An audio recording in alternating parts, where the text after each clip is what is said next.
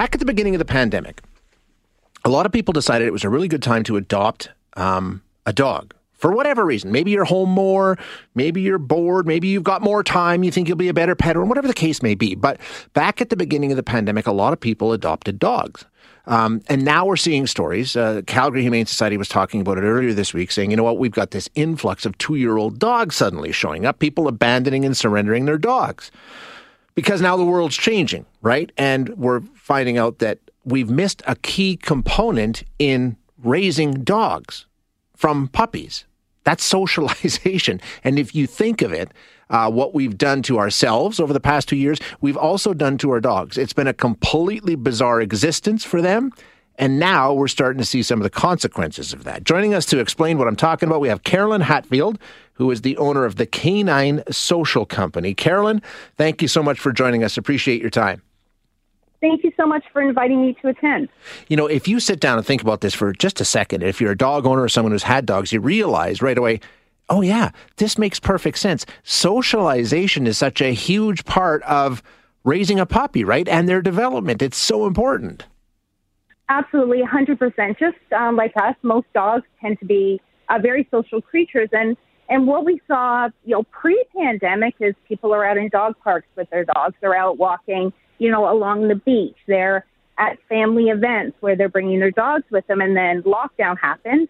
And it's a great time to get a dog because you're home more, so you can spend the time getting them integrated into your household.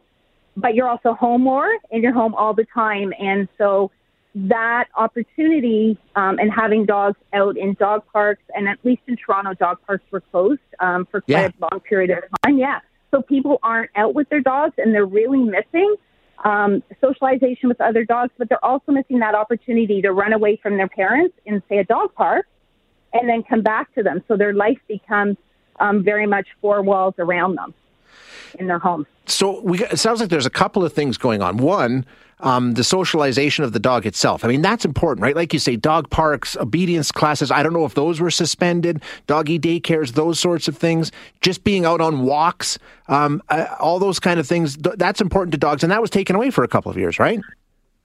Absolutely. I mean, here, group dog training classes. So when you get a puppy, the first thing you do is you have, Fido in puppy classes, and it's generally group puppy classes. And so that was suspended. We were closed ourselves. We were open. We were closed. Open, closed, open, closed. Probably the longest period of time we were closed was for about 2.5 months. And even then when we opened, people are like, well, I don't need dog daycare, or I don't need to be doing this because I'm home, and suddenly everybody's returning to work. And everybody's like, oh, my gosh, I bring my dog in, and they're terrified. They don't want to leave their parents. It's almost like the toddler, going to kindergarten. They're holding on for dear life and gripping their parents' legs, like, please don't leave me. And that's what we're seeing in the daycare. So what do we do? I mean, can you do remedial socialization, for lack of a better term, Carolyn? It's really, really tough. And it's not insurmountable, because we definitely have had some dogs who are quite anxious at the beginning, and they go through that, please don't leave me. And we do everything like, let's go, you're fine. We're going to go in, everything's fine. There's nothing to be concerned with. And there's some dogs that we've been able to kind of get them past that. But there's unfortunately some dogs that it's just not possible to get them beyond it. So as dog parents, what we recommend, say, for those dog parents that come in and we say, like, unfortunately, we're just not the fit right now, is we encourage them to try to find opportunities, try to get out into the dog park more often. Try to create situations where you leave your dog home alone and they're content alone, so they don't go through kind of that level of separation anxiety that we're seeing.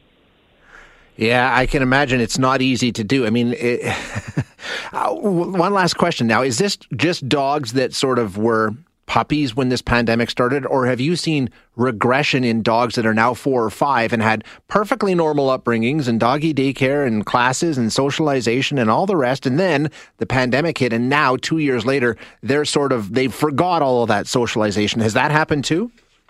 It has. So it's actually a great question, because we had, one dog in particular comes to mind, and he used to come to daycare every single day. Yeah. And we saw him from the time he was a 12-week-old puppy, and he returned, and he he did not transition well. So we've had here probably about 10% of the dogs that used to come to daycare on a regular basis, so at least kind of once a week, not socialized well when we reopened. And I mean, I've been doing this for about 10 years.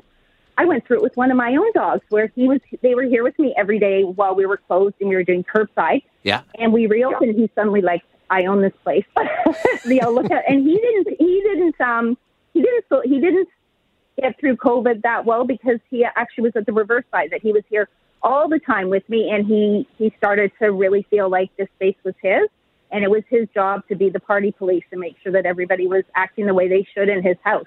So really, eh? Yeah.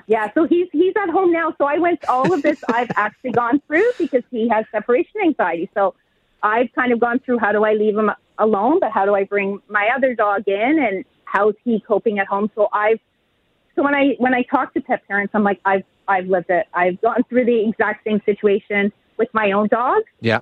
And so I can completely understand the pain they're going through and how difficult and challenging it can be.